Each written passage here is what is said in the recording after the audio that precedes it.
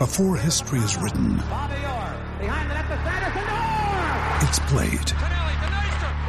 Before it's frozen in time, it's fought one shift at a time.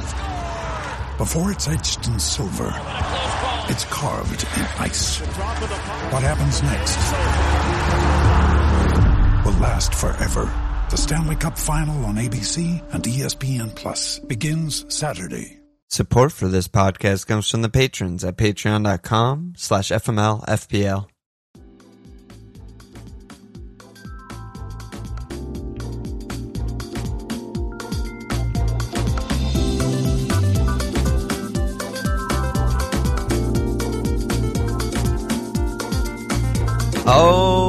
Okay, welcome to another FMLFPL Fireside Chat. I'm very happy to welcome back on the pod Carl Anka from The Athletic and the co-writer with Marcus Rashford of You Are a Champion. Carl, how are you? I'm good, man. How are you? Yeah, getting by. FPL causing me all kinds of problems, as usual. The only way is through, which is the very nice Under Armour slogan that I keep saying all the time. Yeah, and we go again also just answers every question, right? I use a lot of we move. Yeah, that can be my answer, just default. We move. That's life. We move. So last time you were on, you were Southampton's athletic guy, and now you've moved up in the table to Manchester United's guy. And I think we're going to spend the majority of this time talking about Manchester United. Oh, goody. I'm sure you haven't spent any time in the last, 2 weeks talking about Ronaldo or Ole or anything. So now's a great time. I mean, Manchester United just played. Wait a minute. What? We lost against young boys. Oh man, the youngest of the boys. Yeah, it didn't go great there. But I think just, we are still an FPL pod. We should just start with Ronaldo. He's going to score a lot of goals. He's going to score a lot of FPL points. Everyone's bringing him into his team.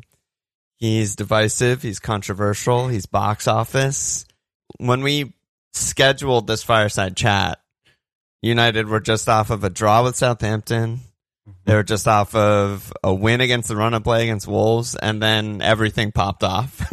Transfer window drama. Ronaldo's in. He's the villain. He's loved. He's hated. It's everything. So, how's it going so far? What do you make of it so far? I think so. On the Friday morning, when it looked as if he was joining Manchester City, I, in true, cringe style, I did a tweet thread saying Manchester United have bigger things to worry about than an increasingly immobile 36-year-old who can't enjoy a bottle of Coca-Cola. And then I said, I can understand why it would hurt for Manchester United, for Ronaldo to join Manchester City. Because I said, Ronaldo was probably the last world-class player, or the last best in the world player to play for Manchester United. And he was there at a time when Manchester United were the best football team in the world. So right. That's probably why he's fondly remembered. And the idea of there was always that half idea that Ronaldo was going to come back, right? So there were three transfer stories that have always happened with Manchester United every single year. One, Wesley Sneijder's going to join United, which never happened. The other one was Sergio Ramos.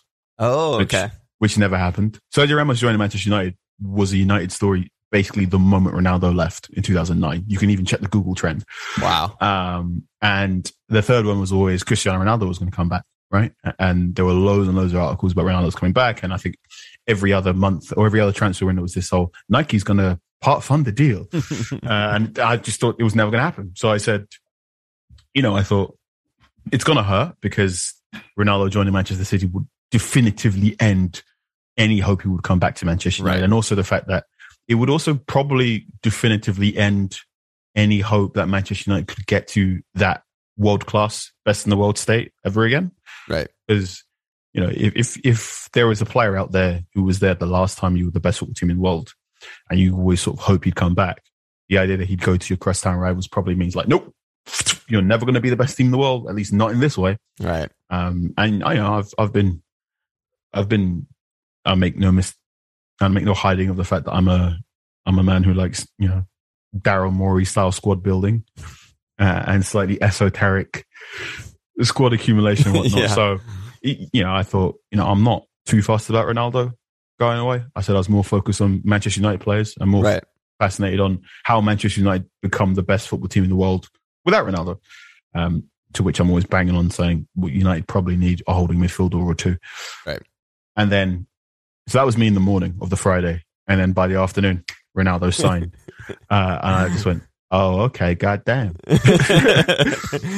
Yeah, I feel like something that the young boy and everyone, the young Manchester United fan and everyone sort of like our generation came alive with that transfer, with everything just happening in that way and just bringing back, like you said, the good old days, like, winning the title every year, winning the treble, Ronaldo scoring, crazy goals, like all that stuff just came rushing back for everyone.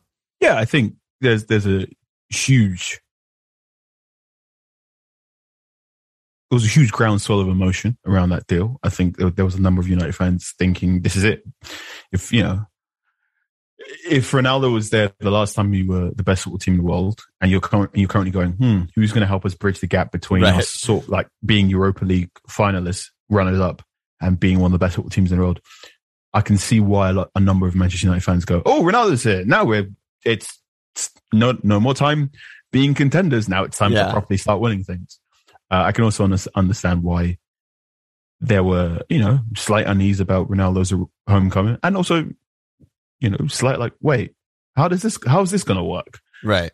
So to this day, I mean, ever since his arrival ever since the announcement on August 27th, I've been just looking at team sheets and going, how United have so many good attacking players. You begin to go, how do you fit all of them in? Right. So even before Ronaldo arrived, I wrote an article in The Athletic, which, is part of our Best 11 series. And I sort of said, before I start, I want to put on my tin hat for when you will get very mad at me, because even though there's so many good attacking players, that means one of them, unfortunately, has to go on the bench. And the one I put on the bench was, unfortunately, Marcus Rashford. And I think now Ronaldo's here on top. That means there's basically every single game Manchester United have now, there's going to be at least, when everyone's fit, every single game Manchester United have, there will be at least one high quality, best of a generation, or one of the better football players of their generation style attacking player on the bench, which is promising if you're a Manchester United fan. And if you're making FPL, that means, now is probably the time to have at least one United player in your FPL at all times. Yeah, I mean, it's certainly not a bad thing to have depth, but it's definitely a puzzle for the manager, and that is where I wanted to go next, which is just how does he fit in the team? How does he improve the team? Does he improve the team? Which I think a lot of people were kind of saying, well, Cavani is there, Green was there, do we need this? And, what does he elevate Manchester United in your mind from, like you said, Europa League runners up and, top four, but not really title contenders? Like, does he elevate them from where they were? Kind of. Yeah. So I'm often looking into this. I think this is an American sporting concept, which basically buying wins. Or like wins above replacement in baseball. Yeah. Wins above replacement, whatnot. And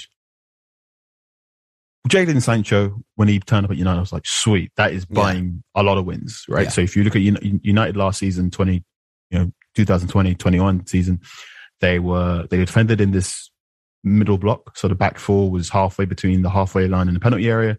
Their holding midfielders were McFred mostly. So Fred and Scott McTominay broke up play and kept things rather simple. And nearly all of their attacks went down the left-hand side. So Harry Maguire, Luke Shaw, Marcus Rashford, Bruno Fernandes would all drift left. And that was doing that because they didn't have a right winger. Right. So it was one of Dan James or Mason Greenwood. Mason Greenwood's a striker and he drifts inward. Yeah. And Aaron Bissaka is I'm gonna be mean here. I'm gonna say he's. It's okay. We're mean to him all the time. I want to mean. I'll say he's a black hole in possession. Right. He's not an attacking threat. Right. To the point that towards the end of last season, it was noticeable that a lot of football teams were just going mark everyone apart from Wan-Bissaka. Right. Including Villarreal. Their whole top line was like, you know what? You can just do what you want on the right hand side because I know we know Greenwood's going to drift inside. Then we'll deal with him, but. That right flank, we know Wan-Bissaka can't cross the ball. We know his first touch isn't great. He's not a threat. I was at the weekend the Super League was announced. Was the game where Manchester United played Burnley. Right.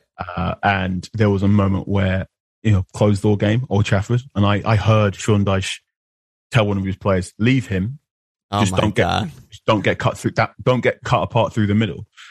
So I thought Jadon Sancho comes in amazing, right? So he's going to buy 3 or 4 wins because you just can't defend the United in the same way you were doing last season, right? Totally. Because he goes on the right hand side and he's such a great attacking player that you probably want to not only put one player to mark him, but you probably want to get 2. Yeah. Which creates space for everyone else. Right. If not, Jadon Sancho can beat your other player. So I'm like, Sancho's going to buy 2 or 3 more wins. So I thought if you looked at last season's games, the defeat against Sheffield United probably doesn't happen if Jadon Sancho's there. Right. There are some draws last season at home. Probably don't happen when Jadon Sancho's there. Yeah, the draws are what I was going to reference also. It's like you have the amazing away record, but then it's like 11 draws last season, 12 draws the season before. The pace that City and Liverpool are at, like that, you're never going to win the league at that rate. So, yeah. So I thought, Sancho, great, going to buy loads of wins. Rafael Varane, I went, you buy some wins. Yeah. He's better than Victor Lindelof. No question. I was questioning how many more. So I think some very good analytics profiles basically said he's roughly worth four wins to a Manchester United team, whereas quite a few statistics thought Camavinga would be worth 6. And I very much thought if United were going to go buy another player after Sancho, the priority would have been a defensive midfielder. Yeah. And to just persist with Lindelof and whatnot. So far, Varane's been fantastic. Yeah. He's played a lot of football very quickly. And he is so quick and so good at delaying and marshalling the space. That's not been a problem. Ronaldo comes in and you're going, wait, what? Right. Now, we know for a fact Manchester United didn't plan to bring back Cristiano Ronaldo. Right. Yeah. Solskjaer has admitted this already. Part one reason why they went for it is because City, they thought Manchester City were going to go do it. You know, we know for a fact Alex Ferguson basically called up club officials at United and went, like, raised hell and said, you absolutely cannot let this happen. There will be, I think the term was, there will be hell to pay. Oh my God. So this was, on a logistical term, that's amazing, right? It's amazing watching all the cogs click into gear very, very, very, very, very quickly to get a player of Ronaldo's talent, which makes you wonder, well, why have you not done this when other very good football players have been available? Right. But never mind. But it's that thing of Ronaldo buys maybe 2 more wins that you would have seen last season. Yeah. I think the good thing about Ronaldo is it probably brings an end to any, oh no, we're just waiting for Martial to get his shooting boots, right? So right. Solskjaer's been very kind to Anthony Martial. He very clearly wants Anthony Martial to come good. He's still giving Anthony Martial game time, despite the fact that Martial's in some of the worst form of his life. But also now it's not a case of Cavani can't play.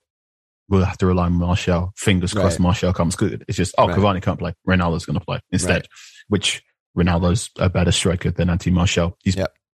He's probably a better striker than Edinson Cavani. For sure. If not everything, but there's definitely 4 or 5 things where we know Ronaldo's better than Cavani. Yeah. And it just means in the games that Cavani can't play, which there will be there will be 3 or 4 because he's very much listens to his body. He's ultra professional and he can't, well, I'm not going to say he can't play 2 games a week, but if he doesn't think he can play 2 games a week, he will tell you. And then there is nothing you can do about that. Because he's not the sort of football player to take painkillers to play a game of football. That's his prerogative and all power to him. Fair enough. So Ronaldo solves that sort of problem as who's going to play striker in games that Cavani can't, or indeed who's going to play games ahead of Cavani. It does cause questions as to, is Mason Greenwood going to have to spend the entire season on the right-hand side, or is he going to be able to play those games as a number 9? I think Ronaldo also opens up the door to United playing more with the front two, if that works. Because, I mean, theoretically, that'd be quite fun. You know, Cristiano Ronaldo playing up front next to Marcus Rashford with a runner would be quite interesting. Anthony Martial, you know, Martial loves a 1-2. Even though he probably loves it too much and it's quite obvious where it goes, but it's fine. So that has potential. And I'd also be interested to see Ronaldo playing up front with Mason Greenwood as well. Right. So that's potentially interesting. And that probably offers new attacking ways, formations and whatnot. He's going to score a lot of goals. He's probably going to score 20. That's the thing, right? Because I don't think anyone, Manchester United fan or not, thinks that Ronaldo helps balance the team or fixes a need in that, you know, sort of FIFA, I need this position, I'm going to buy this guy type of this is the question, thing. Right? So we've just seen this happen at Juventus, right? So Juventus, years and years and years, getting closer to Champions League, right? So they lose to Real Madrid in the Champions League to Ronaldo go. They lose to Barcelona and they're going, they just need someone to bridge that gap and win the Champions League. And they went, you know what? Let's go out and buy the guy that knocked us out of the Champions League, Ronaldo. And they got worse. They finished 4th or something. Right. And it's that, I'm not going to say it's because of Ronaldo. I will say Ronaldo still scored, 20 goals. He still was one of the highest, still was one of the better strikers in the world, still scored a lot of goals. But the manner in which Ronaldo scores goals, he's a very ball dominant attacker now, right? So he can drop deep and into play and do quick 1-2s, but his hold up play is not on par with some of the better players with their backs towards goal. He's not Romelu Lukaku, who ended up dethroning Juventus with Inter Milan. The way I'll put it nicely is Cristiano Ronaldo now applies the punctuation mark at the end of a sentence when I'm writing a story about how a goal happened, right? So I go, Dybala did this and this and this and this and this, and then came Cristiano Ronaldo, and an exclamation mark or whatnot. Yeah. It's less of the goals we used to have in 2008, 2009, 2010, where Cristiano Ronaldo did this, this guy did this, and Juventus eventually became unbalanced, not just because they had to keep supplying Ronaldo with crosses, with passes, with a lot of movement to get those goals, but also because Ronaldo's salary was so big. Right. They had to let go of players that helped that side become balanced, both in the first team and in squad depth. Now, Manchester United don't necessarily have the salary issues. Yeah, they seem okay there. They seem okay there, but there will be the question of, can you supply Ronaldo with what he needs? So it's working out so far. Paul Pogba, fantastic dynamic passer. Bruno Fernandes, a man chronically addicted to passing the ball forward. So we're going to get that. But there were moments in that game against Newcastle where Ronaldo's going towards the back post, where he loves to get those headed balls in. And Wan-Bissaka's trying to, stood on the ball trying to get a cross in, and that cross isn't coming in because Wan-Bissaka's not that kind of player. Yeah. Or what you saw in that defeat against Young Boys, where once United go down to 10 men, Cristiano Ronaldo, who is 36 years of age, and while still very, very quick, is not perhaps the most explosive forward anymore. And he doesn't press and do all those things you need when you're down a man. He was in the bottom 2% of pressers in Europe last season. Worth mentioning, Anthony Martial was in there too. But it became that thing of, when you're down to 10 men, Cristiano Ronaldo's probably not the player you want to lead the line. You probably want someone like Lukaku, or you probably want someone like Mason Greenwood. Or you probably want someone either lightning quick, very very good with their back towards goal. And this is not a comment on. I am not saying these football players are better than Cristiano Ronaldo. I am saying if you are down to 10 men and you are 1-0 down, you probably want someone like Olivier Giroud as the guy up front, because you can just punt it long, and he's going to hold the ball up, and he's like, right, all right, I'm going to put all these guys in headlock, and I'm going to wait for these midfielders to come up and get the ball. And what I thought you were going to say is you want Dan James, and I'm not being facetious. Like, Dan James would have been perfect for that game. You want Rashford and James countering like that, right? Is that not perfect? Like long balls over the top, they're running onto it, that you can't stop that, which is another issue, I guess. But Ronaldo, good player. Goals are coming. It's the goals are good. He's going to score 20. He's going to score 20 to 25 goals. It's what how do United supply him with enough shots to get those 20 to 25 goals? I think that'll be okay. I think there's enough passes to do that. Yeah. And it's also the fact that, is he getting those 20 to 25 goals at the expense of someone else? Which, it's his own question. Mason Greenwood started the season well as well. So I don't think he's going to completely unbalance this team. I don't think he's going to unbalance this team any more so than, say, Anthony Martial was last season, or say Edison Cavani was during parts of last season, where Cavani was going, no, you need to give me some crosses, rather than what they were doing previously, which is mostly playing on the deck. Right. But that'll be the thing. And it will be and you can notice by the pause, because I'm trying to figure out, it will be a net positive, but I'm not sure if the 20 goals Cristiano Ronaldo is going to score this season in the league is what will take Manchester United from the 76 points they finished last season with to the 86, 90. I was going to say 96. Yeah, between Chelsea, City, and Liverpool. Yeah, between Chelsea, City, and Liverpool, I think anyone who's going to win the league will probably need 86 points minimum. Yeah, I think even more, honestly. Yeah, 86 to 90 points, and then we can start saying you're going to win the league title. And I think if you look at last year's, the 76 points last year, and the way United dropped points, I can say Jadon Sancho means you don't lose against Sheffield United. Rafael Varane means you don't draw against Everton, and you don't draw against West Bromwich Albion. Cristiano Ronaldo means you probably beat Arsenal. That still doesn't take you up to 86. Right. That's +8. Yeah.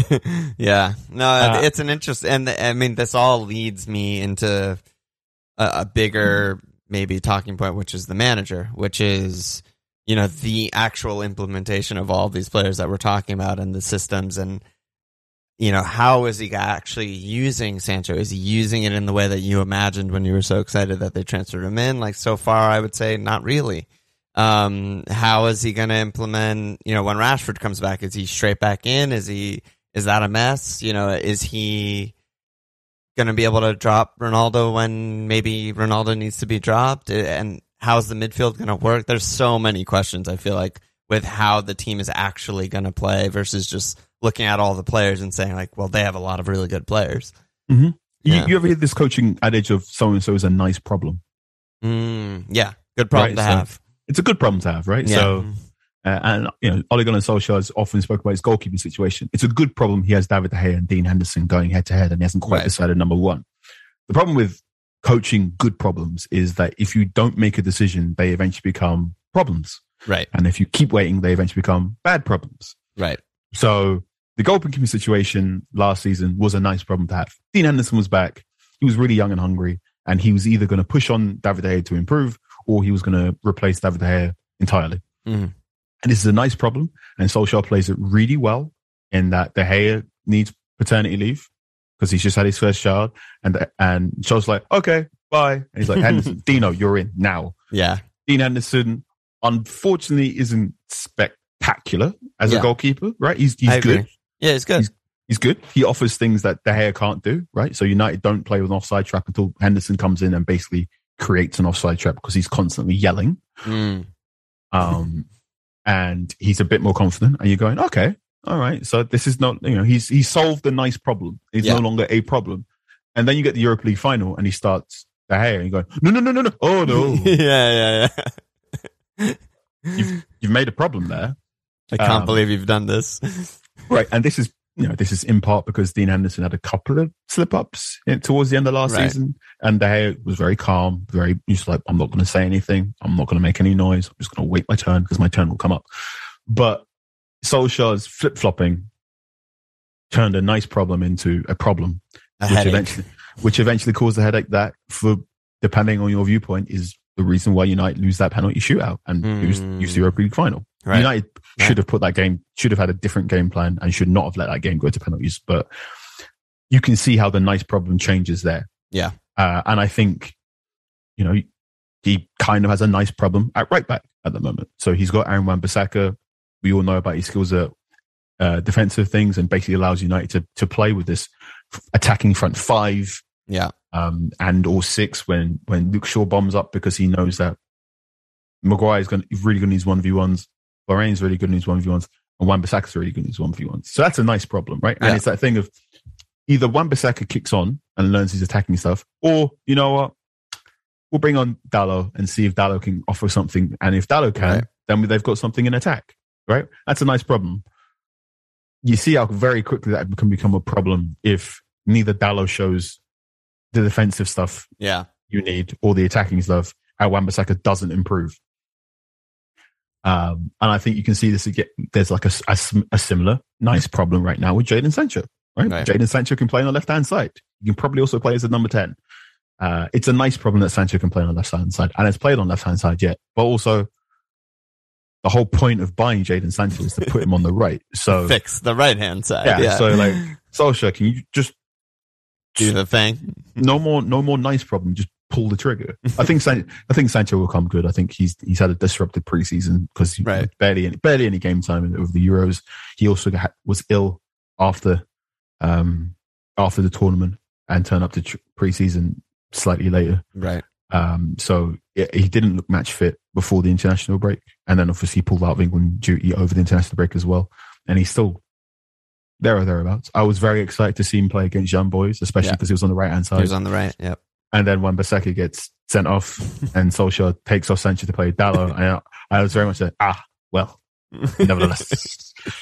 Which I think the Wan-Bissaka red card was really painful because I was really excited to watch Sancho on the right-hand side, and I was really excited to watch Donny van der Beek get some game time. And they both had to be sacrificed because of the red card. And going, this is why we can't have nice things. Yeah. I feel like when new managers come into a side and, they get credited for a new manager bounce or whatever that means, I think a lot of the time they just end up doing the most simple, obvious thing that every supporter of the club wants. I'm just going to play all of these guys. I'm going to put them in the right positions and we're going to be a little bit better. And everyone's just like, see, and sometimes when you're at a club too long or, too many people telling you different things and overthinking things like me in FPL, you create problems that don't exist, and I feel like that's kind of where you're going with this. The thing I think a lot about was interim Ole Gunnar Solskjaer comes in December 28th, his first game against Cardiff City. They win 5-1, right? And the entire Mourinho tenure, they don't score 5 goals, and Solskjaer does that in his first game. And I remember it was BT Sport just afterwards, and Wayne Rooney was there in a very nice turtleneck, and they asked him, "What have you noticed there?" And he goes, "Well, the thing I see is that Solskjaer's United are attacking with 4 players, whereas under Van Gaal we were attacking with 2 players at a time, and we always had to take a touch. We couldn't shoot the ball. And on the Mourinho, we were attacking maybe 2. It was the guy crossing to Lukaku or passing to Lukaku, and that was it. Whereas I was like, all of you, go." Right. And that worked, right? That worked on this interim spell. And there was definitely a point during that interim spell where it was looking really good. Then they have their first defeat against PSG, and you're going, it's fine. I mean, he's an interim manager and he's faced a team with much better players. It happens. And then he had the league defeat against Arsenal. You're like, it's kind of been common because United have been overperforming like XG. Right. There was that game against Tottenham where De Gea makes something like 14 saves at Wembley, and you're going, like this will run out.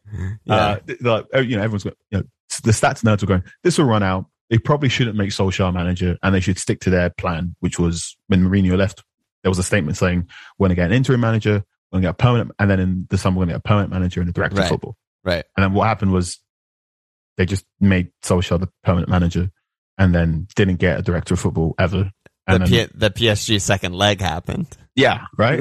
Which was completely unexpected and was really good. But also sort of went, well, you kind of got to give him the job now. Which, at the time, made sense. There was such a groundswell of emotion that the club officials would have been very silly to not do it. I can also say, on a financial point, it was cheaper to get Solskjaer than to go off and get another manager. And to his credit, Solskjaer has done really, really good work in this almost 3 years he's been Manchester United manager. There have been dips. There have been definitely points in time where you go, this guy's done. Yeah. But Solskjaer has, the way I've put it is, there are loads of times in football where I'm watching Solskjaer United and I'm going, if you keep trying to play football this way, you're going to lose badly. And it's going to be terrible. Like, you need to stop doing it this way. Yeah. And every time I am approaching that critical mass, Solskjaer does something to change the this way. Now, one of the times he changed the this way was, well, here's this guy called Bruno Fernandes, so we're going to do this way, but quicker with a better, we're going to do this way quicker and with a guy who's not Andreas Pereira. Buying super expensive good players can do that. Buying super expensive players can make you sure you can keep doing this way. Yeah. And I think it's only now that Cristiano Ronaldo, Jadon Sancho, and Rafael Varane has arrived that, they've hit this sort of critical mass where you're going, okay, well, you can't really improve in any more positions. Right. You got to sort of change this way now. Otherwise, things get really bad. And look, and this is probably why I'm clamoring for a defensive midfielder, because that's probably the next way you change this way. If you want to keep playing football, is you get a better defensive midfielder to play next to Paul Pogba, or you get a better Nemanja Matic, or you get a better Fred, or you get a better Scott McTominay, or you get a better Wan-Bissaka. But that's it now, right? Yeah. Or you get a better goalkeeper. There's maybe 3 positions where Solskjaer can keep doing spend more money, because eventually you're going to go. Yeah, it's like a constant catch up. It always feels like I sense that from, fans on Twitter or whatever in our Discord, and people just being like, yeah, we're just, so and so away. We're this guy away. We get this guy, we're going to challenge. And it's just, at some point you got to just do the stuff and get the points and stop being inconsistent. And from what I can tell, I feel like the majority of Manchester United supporters really like Ole and really support Ole, and mostly want him to stay and think he's doing a great job. But supporters of the other top 4 clubs mostly think he's basically a caretaker manager and they're not going to win anything with him in charge. And I don't know where it really lies. Like, it's probably somewhere in between there, and maybe we won't know until we're looking back after everything's done. But I'm just curious, like, what's your current barometer at for Ole? Like, it's a hard question to ask. I've just taken to describing them as Ole's business casual Reds. Right, so on the shout out to Tosin, Nigerian scams, who coined the term unserious. Right, so there are serious football teams. Yeah, there are serious football teams. There are good football teams. Yeah, there are bad football teams, and there are unserious football teams. Right, and Manchester United are very unserious. Gotcha. And they've slowly stopped mucking around and got vaguely serious. But I keep saying they're probably business casual, right? They're smart casual. If Manchester City and Liverpool are wearing suits, Ollie's got a decent pair of slacks, maybe some flip-flops. He's got a blazer, but he's not wearing a shirt. And you're like, okay, fine, you can probably get into the restaurant. Yeah. The restaurant being the Champions League spots, whatever. Yeah. But you're like, you ain't, they're not putting you front of house, right? They're probably going to hide you in the back. Yeah. And there was a point after United get knocked, so just after United get knocked out of the Champions League last season, after RB Leipzig, I was going, that was a proper, like, you can't do this anymore. Like, this is your limit. You can't continue. And then United go on a great run, right? They run up, they end up in January top place. They aren't there for too long, partially because Paul Pogba gets injured, but I'm going, you know what? This is fun. And I've spent, United fans have spent so long on the Van Gaal, Mourinho, and Moyes down bad, that there was definitely a point where I went, this is a decent team. They play entertaining football. There are definite shortfalls, but I am enjoying watching this now. Yeah. And as the season went on longer and longer and longer, I didn't have to squint as hard to figure out what on earth Solskjaer is doing. Right. And there were some frustrating results, but I went, and especially towards the end, I had the same thing of, you can't keep playing this way. But I knew the transfer window was coming up and that this way would change. Like, players were coming in. Improved. And I come into this season going, you know what? Sancho's here. Play the same way, because Sancho's on the right-hand side, so it's going to open up so much space, baby. Yeah. And then Varane turned up and went, okay, I mean, that improved something, but like, I kind of want a defensive midfielder still. Yeah. And the defensive midfielder doesn't turn up. I went, I mean, this is very business casual. But if they've, I thought at the start of this season, if Manchester United finish, perfect world, best case scenario, Manchester United consolidate their place in second. Sorry, best case scenario obviously is United win everything. Right. best case realistic what is likely to happen was United probably consolidate second position, right? They're like, boom, we are the second best team in here. No more ifs, buts, or whatever. We are a consistent top 4 place. I'd have been, I think at the start of the season, I thought Champions League quarterfinals, very reasonable expectation. And I thought if the cup run, if the cup draw was easy, they might be able to nick a FA Cup or nick a League Cup. Because I think one thing, Ollie's had some very bad. It's like, Manchester City again, Chelsea again. The draws are everything in this competition. Yeah, part of the reason I think I have very little interest in any of them. So I thought, consolidate second place, Champions League quarterfinal, and then super best case, you win one of the domestic cups. And I thought I can even win one of the domestic cups. I'll be happy with second place, 82 points, and a quarterfinal. Right. And I think United United probably will get 80 points this season. I think that defeat to Young Boys is going to be, well, how are you going to get out of the group now? Right. You better go out and beat you better go out and beat everyone else now. Yeah. So that'll be fun. I did joke sort of, I guess Ollie wants to do third time's the charm with the Europa League. I mean, it does seem like, from, again, not a Manchester United supporter myself, it does seem like there's a constant way overreaction to everything also, which is... This is the thing with all big clubs, of course. Yeah, I mean, Young Boys, it sucked. They went down a man. It's embarrassing, whatever. Liverpool lose group games. Like, City lose group games. Like, it doesn't matter, really.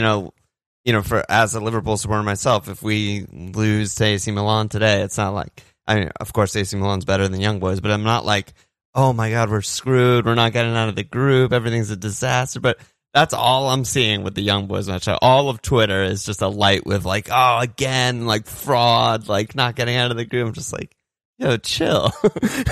I think a lot of this also becomes from the unspoken element to a lot of it, right?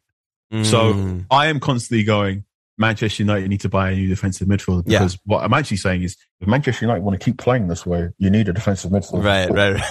Right. And I'm like, what? But why do you think that? Because I'm also going, Manchester United probably aren't going to stop playing this way because Ole Gunnar Solskjaer doesn't really seem to have any other ideas. Right. Which at some level, I'm like, that's fine. Just go out. Sure. I'm very much like, Ole, that's fine. If you want to be tactics light or tactically fluid, go for it. You do need the defensive midfielder, though. Yeah. Right. And I think that's why you see some of these massive overreactions, because they're not saying the quiet part loud. They're saying the loud part loud and then hiding the whatever bit. Which, so when they're like, oh God, we've lost the Young Boys, United aren't going to wait and get a Champions League group. It's because you're also going, I don't trust Ole to beat Villarreal again. Yeah. Yeah, it's all the other anxieties come popping up with a one bad result or whatever. I'm kind of really scared Ole's going to lose at Atalanta away from home because they're really rapid on counterattack. That's the quiet bit. I got you. I hear you. That makes sense to me now. And I hope that's what's going on, right? And I think what's also, this is the problem with a lot of football, right? And a lot of all team sports is that you have a window. You have a window, you get a championship window, right? So you probably get 3 to 5 years with your core of your team. So to look at basketball right now, there was a 3 to 5 year stint where it looked like the Houston Rockets could probably win a title. Right. And they missed it because Chris Paul had an injured hamstring in 2018. And now they're tanking, right? It's 2021. They're actively tanking. Yeah. And when you get that core, you can extend that window by getting better players, tweaking changes, bring in new managers. Or if you don't do those things, the window shuts, you lost a turn. So Pochettino's Spurs have a window between 2016 and 2018 to win something. Yeah. And then they didn't buy someone for a calendar year. And you're like, buddy. Yeah. And Ollie's kept extending his window because he keeps buying good players. But also everyone's going, you're hitting you. Well, no. Liverpool aren't going to go away. City aren't going to go away. Right. These ones aren't going to go away. And it's good. I think United now have dealt with the challenge from the North London clubs. Those two teams have fallen away in the top 4 race. Leicester City are maybe thereabouts. So like, yeah, cool. Well done, Ollie. Yeah. You've gone from duking it out in the Europa League to getting that Champions League. But also that means, Ollie, you can't win the Europa League no more. Right. Right, he missed the his expectations keep going up. Like as you extend the window, the pressure goes up and the expectations go up. And Ollie's missed his window to win a Europa League. Right. He probably should have made some changes in that single elimination game against Sevilla in 2019. Right, that game was winnable, very winnable. Right, it was very obvious from say the 60th minute that United didn't really have a plan other than Martial and Rashford just dribbling on the ground, and you're going, so bring on Igalo, start using his hold-up play, maybe put some crosses in, whatnot. And I just kept going, and it wasn't working. Yeah. And then you have the final against Villarreal. And after that final against Villarreal, you're like, well, you've qualified for the Champions League now. If you end up in Europa League next season, you have a problem. Yeah, right.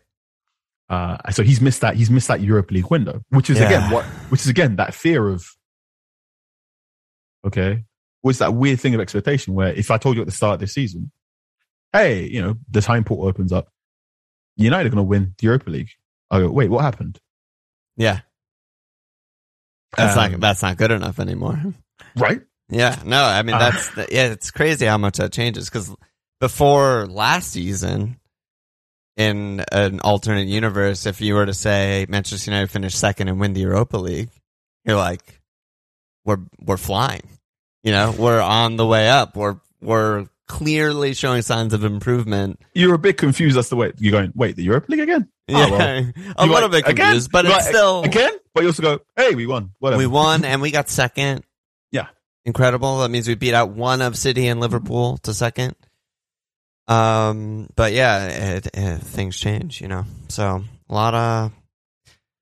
That's why you're here. A lot of action. You mentioned the keepers. I wanted to just touch on that. I mean, Hendo, was obviously the guy last season, like we talked about already.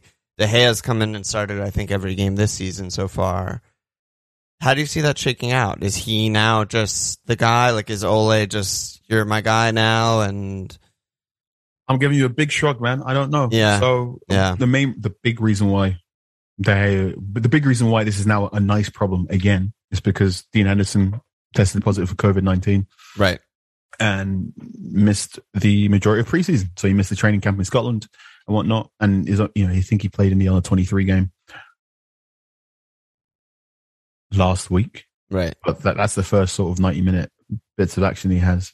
And he didn't travel as part of the Champions League contingent this week. So it's gone back down to a nice problem. But Henderson will essentially, Henderson will hopefully recover from COVID-19 and regain full match fitness, and then it'll be a problem again because, and I've mentioned this 2 or 3 times, everyone knows now you need to shoot early against David De Gea. Yeah. Right? David De Gea's great strength throughout that 2015-14 pomp where he's winning 4 Player of the Years awards at United and whatnot, when he puts in that 2017-18 season, which is the greatest. It's the greatest season a goalkeeper's ever done in Premier League history, right? United don't win a title. Yeah. But it's like the greatest, statistically speaking. It covered every deficiency in the entire team and management. He covered literally everything. Right. So Jose Mourinho will constantly say, my greatest achievement was finishing second with that Manchester United team. Yeah. Mourinho did not do that. No.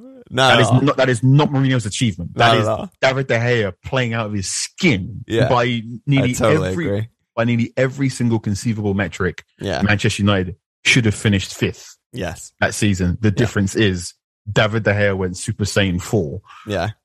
And was saving everything. Everything. Right? Yeah. And then he became human again. Yeah. Because you get knackered. You get figured out. And the thing about, there was this really great video I watched about the difference between the regular season in the NBA and the playoffs. And this coach was saying, when you're in the regular season, fine, whatever, you're all good. But the moment you reach the playoffs, every single opposition scout goes, what's the thing you're really good at? And they go, take it away from him. Yeah. Right. So if you're good at shooting, catch and shoot on the dribble, we're going to force you to dribble. Right. It's a thing. Just like it stops going from, oh, this guy's really good at this. We're like, here's a warning. It's whatever he's good at. Don't, under any circumstances, let him do that. Well, it's sorry to cut you off, but I just remember I had Michael Cayley on a while ago after the Mo Salah's first season for Liverpool. He scored, whatever it was, 34 goals, I think. And it was just like, oh my God, we have the best player in the universe all of a sudden. And I remember asking him, like, why, from like the statistic point of view, why isn't he going to do this again? Like, why isn't it possible? And one of the, to put it in like the most layman's terms ever, is because no one ever does it again except Messi. And that's why he's Messi. Like, but the first time Messi had a Messi season, everyone was saying, well, he's not going to do that again. And then he just did it. And then I was like, well, he's probably not going to do that again as he gets older. And then he just did it. But, De Gea just had a supersonic year. I mean, that just happens sometimes, but no, people don't just do that every season. Like, that's reserved for only the greatest of all time. Because the league catches up with you. Yeah. Right? The league's supposed to catch up with you. You're supposed to get older. You're supposed to get wise. You're supposed to get tired. It's normal. And it happens in the course of the season. And what happened was De Gea got figured out, right? De Gea's great strength in that season was his legs. He had this long barrier. He had this sort of octopus technique where on a one-on-one, he'd rush up against you. And when you're trying to figure out your shot, he'd get really big and then he'd either jet out a leg. Yep. Classic. And he'd make that save. We all know the De Gea save. Yeah. Right. And then what went around the league? The league went, shoot before he does that. Right? Shoot before he sorts his feet out. Like, under no circumstances that allow him to get set and then make that shot. Right. So just all of these long range pingers just went in because I was like, well, De Gea doesn't look ready. Shoot now. Not fair. And what should have happened? Yeah. Under late stage Mourinho, what should have happened on the Solskjaer was the manager would have gone, De Gea is not able to save these shots.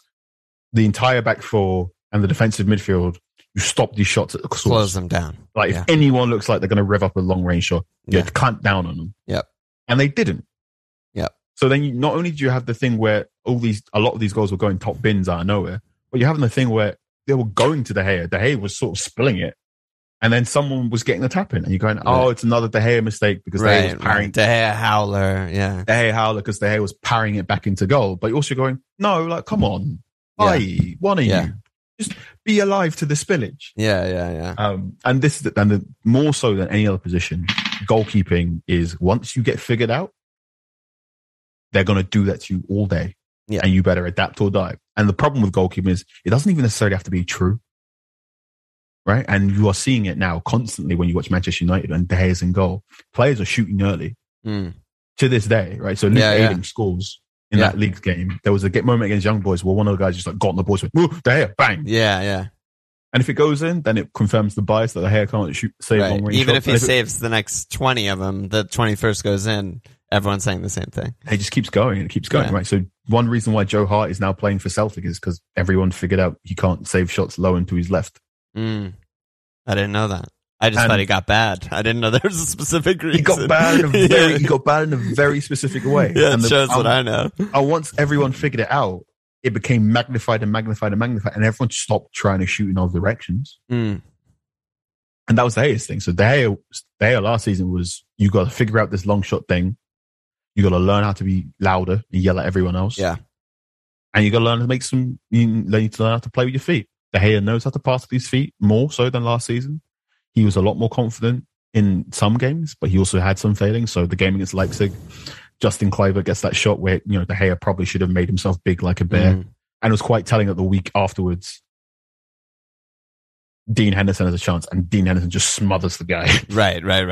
Which was a very much a Henderson, like, give me the number one. Yeah. But also Henderson has his own things, right? So Dean Henderson spends the entire season at Sheffield United and then is in goal against Sheffield United last season. Chris Wilder just basically goes, swamp the 6-yard box on corner kicks. Yep. Just pin him down. Don't let that. Make him uncomfortable. Yep. And then that went round the league. So there were more games throughout last season where Dean Henderson was in the corner and there were just guys on his tiptoes, just like, I'm not going to let you move. Yeah. So Henderson has to deal with that one. How do you beat that one? And there are some very nasty ways you can deal with that. Or you can talk to Harry Maguire over and be like, this guy is standing on my tiptoes. Can you beat him up for me? Yeah, deal with him. Cool. At this point in time, I think Henderson can do things De Gea can't do. And even though Henderson isn't perfect for what United want to do, I think Henderson should start over He's De Gea. Probably the way forward. Yeah. I'm with you there. That's probably about enough Manchester United, right? I think we went there a little. Do you want to touch on FPL at all? Are you playing this year? How's your team looking? What's going on? I am playing. Yeah. I have, let me look right now. Let's check out your team. I've got 2 Manchester United players in here. I'm going to imagine that it's Greenwood and Ronaldo. It is Greenwood and Luke Shaw. Greenwood and Shaw. I've had a no Ronaldo rule on FPL for quite a few years. Wow. Okay. So the great season where he sort of comes alive for United in 07, 08. I don't have him in my team. Yeah. So I was winning my mini league. Yeah. I had like a Fabregas centric team. Okay. And then there's that weekend where Ronaldo just goes ridiculous and beats up Newcastle. And I was the only guy in the team in the league that just didn't have Ronaldo. Oh, no. I got decimated. And in the end, I basically relented, got Ronaldo in. But by that point in time, he was so expensive that I had to cheapen everything else. And everyone owned him already. And everyone owned him already, so I could never win. And ever since then, I went, no more Ronaldo. He cost me an FPL league title once. Yeah, it's a good policy. I'm for it. I'm anti-Ronaldo. But so as a rule, I don't have Ronaldo in my FPL sides. I respect that a lot. So right now, I played my wild card over the international break. Not because I wanted to. Okay. But because interesting. The situation involving the internationals at Brazil, Argentina, and South America was so confusing. I just went, all right, I'll play it now. I'll get everyone who's out. I'll get some guys in. Bit of a so I finished. I've got 263 points overall. I finished game week 4 with 65. Okay. So the average this week was 57. Yeah. So okay, fine. I had Steer on my bench from Aston Villa, part 2 of the Aston Villa thing. So if you have one goalkeeper for a club, you should probably have the number 2, is my thing. Yep, classic. I normally have Martinez. Martinez couldn't play. Put him out, put in Steer. Eric Dyer got injured in the first 15 minutes. I have Dyer too. Only 1 point. Luke Shaw got 5 points, got an assist. Yep. Against Newcastle. Shaw will probably be in my team for the entirety of the season. I think Ronaldo will elevate his assist total, and this is what I was thinking. Yeah. I think if United are going to keep attacking on that left-hand side. Yep, exactly. And Shaw's the best crosser, and he takes the set corner kick, so I think you'll get quite a few assists. I'm with you there. Trent Alexander-Arnold was my vice-captain, got 12 points for me. Trent's going to be in my team for the entirety of the season, I reckon. I mean, Shaw and Trent are going to be you're going to be on my team unless you're injured. Right. Midfield, Pablo Fornals was my first sub. Came in, got 3 points. I thought West Ham would have a good game. Didn't quite happen. Yep. Diogo Jota, 3 points for Liverpool. I was kind of disappointed there. Could have had 300 points, finishes on 3. Yeah.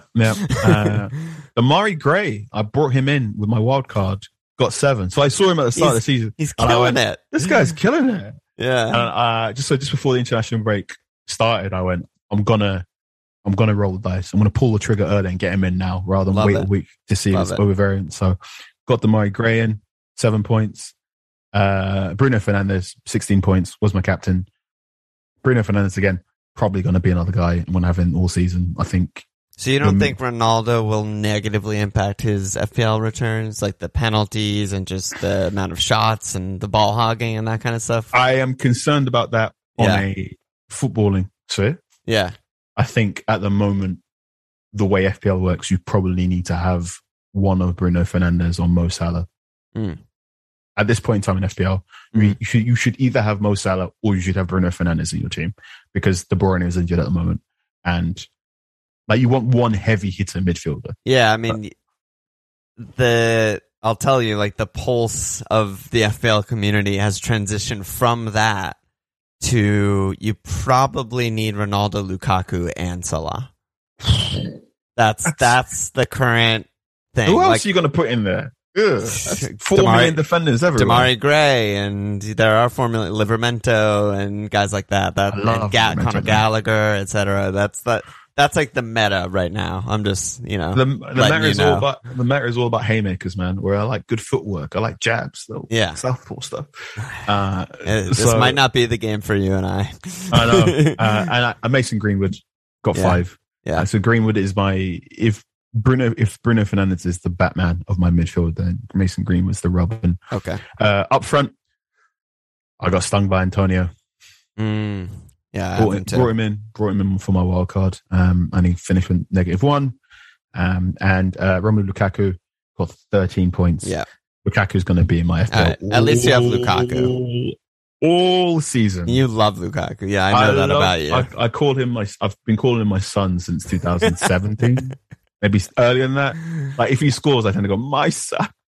I adore him, my baby boy. I've had him in my FPL since the West Bromwich album days. Yeah. No, we're huge Lukaku guys. So he's staying in there all season. On the bench, Martinez 0 points, Christensen 0 points. I really thought he'd play. Livramento got 6 points. There you go. Oh, missed out. You're close. You're close to the meta. The no Ron. We'll see how that goes for you. I'm more on your side. I just severely dislike the man. And I just don't want him in my team, but it might go very poorly for us. But we just got to take that on the chin and just we move. Yeah, we move. And then just the last thing I wanted to ask about. So this book with Marcus Rashford, You Are a Champion. Tell me about it. I don't know much about it. I don't know how it came about. How did it come from your end? Did he text you? Did he DM you? He's showing it off right now for those not watching on YouTube. But where did this come from? Oh, the poster too. Nice. Why I'm walking every time I'm on press conference. Love it. How did it come about? So I really quickly, right? Yeah. So we're talking Marcus Rashford scores a hat-trick against RB Leipzig in the Champions League, and I'm on social media going, oh man, I love Marcus Rashford. He's amazing. And I have no idea that in 2 to 3 weeks, I'll be contacted being told, would you like to write his book? So I'd say, I've always had an interest in writing books and telling stories. So I initially I don't have a formal journalism degree. And this is when all the comments go, I knew it. That's why it's crap. But I went to uni to be a screenwriter. I want to make movies. I got my degree in creative writing and whatnot. So that's probably why all my articles don't read like traditional journalistic reports, for better or worse. You say things like unserious and we move and I described Diogo Dalot as perfectly prominent. So this is all going on. And around about 2017, I really good conversations with some book agencies who were interested in possibly representing me if I ever want to buy a book. I want to create a book. Yeah. And throughout 2017, 18, 19, and the parts, to start of 2020, I had discussions about possible books I might write. Some were fiction, some were non-fiction. I had a talk with 2 professional athletes about possibly writing their autobiographies. One of them is a former Premier League winning football player. The other one is a former Premiership winning rugby player. Cool. And those didn't come about due to, COVID happened and whatnot. So I got a phone call late October I got a message late October from my agent saying we need to talk. I'm like, oh God, I'm getting released. And they informed me that Macmillan had a conversation with Marcus Rashford, and Marcus Rashford was interested in writing a book. And sort of a signal went round to a whole bunch of people saying, would you like to be put forward as a possible candidate to write Marcus Rashford's book? And I went, go on. I'm sort of half eating a hot dog and not paying attention. I got one thing on this. Like, yeah, go on, put a name in the list. Thinking, I think in the ecosystem of The Athletic, I'm probably the 4th most talented person to write a book for Marcus Rashford. Again, cue the jokes in the comments. But I thought, I'm not as good as this person. Right. To write this book. So I doubt I'll be better than these 50 imaginary people to write the book. So I thought, I'll put my name forward. I probably won't come to anything. And then say 2 weeks later, I was midway through a podcast on Wrighty's House with Ian Wright. So I was midway through that, and I get a phone notification. There's a little bit where I sort of look down, I make a strange sound effect, and everyone's looking, what just happened? I'll tell you when we stop recording. Yeah. So I went, guys, look at my phone. I'm going to write in this book. Amazing. So that was, the announcement is made in November 8th, and then incredible. The book came about in 3 months, which wow, that's really quick. As a rule, don't write a book in 3 months. It's really hard. Your hair falls out and you get really stressed out. Yeah. But it was amazing. It was the best thing I've ever done in my life. Marcus was an absolute delight to work with, and it was really nice to talk to him all the time about not just football, but life, family, overcoming adversity, dealing with challenges, your hopes and dreams, and your favorite biscuits and all that sort of stuff. So. Yeah, I've got a deep affinity for Marcus Rashford, and I'm really happy and humbled by just the reaction the book's gone out there. Every now and again I check Marcus's Twitter feed, and there's just all these photographs of awesome, really nice children going, I don't normally like reading books, but I've read your book. Or incredible, parents saying, oh, my kid only plays Ultimate Team, but they read your book. Or when schools say we're going to give a copy of a book to everyone as they leave this year, I'm like, wow, it's amazing. Yeah. So yeah, I wrote a book with Marcus Rashford, and it's called You're a Champion. It's in stores now. I think it's pretty good, and quite a few people think it's pretty good too. Incredible, dude! Congrats. That's really amazing. That's awesome. Well, first of all, thanks so much for coming back on. But also, where's the best place for people to buy You Are a Champion? And then also, where can people, read your normal day-to-day work? Where can people hear you on podcasts, follow you on social media, all that stuff? You can get You Are a Champion from any place you get, all good bookstores in the United Kingdom, at least. If you listen to this international, the best place is probably to go to the Pan Macmillan website and get international sales there. I know a US edition will be coming in spring, which will be fun because Marcus and I are gonna write like an extra chapter in there as we sort of explain. Nice. As we sort of explain soccer to Americans. Explain biscuits aren't the big fluffy things. And yeah. I'm looking forward to trying to explain the League Cup. Yeah, if you want to run anything through me, like I could be your Google Translate on this. Sure. Like, put this in NFL terms, put this in baseball terms, so they understand. I got you. Yeah. So that'll be coming out sometime in the spring next year.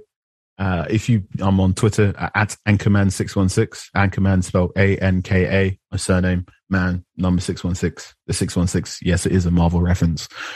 So you can find me on social media there. I write for The Athletic. I cover Manchester United. So the idea at The Athletic is I write twice a week on Manchester United, and then once a week I write a general column. Sometimes that general column is just me writing about Manchester United from a different angle. Sometimes it's me writing about FIFA. Sometimes it's me writing about a footballing documentary I just watched. Sometimes it's me writing about CTE in what football. Sometimes it's me writing about, hey, have you seen how weird the Champions League draw is?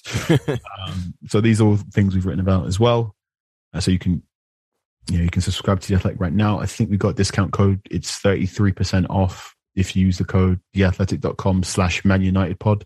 Okay. That's cool. I've got a Manchester United podcast called Talk of the Devils, which is presented now by Ian Irving, who you might see on the Premier League broadcasts if you're based in the United States. So it's me, Ian Irving hosts, Laurie Whitwell, who's the other Manchester United reporter for The Athletic, and Andy Mitten, who is our contributing writer and is the editor of United We Stand. All lovely, lovely blokes. I also contribute to Wrighty's House, which is Ian Wright's podcast, where he hosts, and it's me, Ryan Hun, Musa Okwonga, Floyd Lloyd Hughes, Myra, and Jeanette Kwache as well. And other than that, I'm just like asleep because I do all that stuff. That's good stuff. Thanks. Thanks again, and good luck and everything. Thanks. Talk to you soon. Talk to you soon. Bye. Sports Social Podcast Network.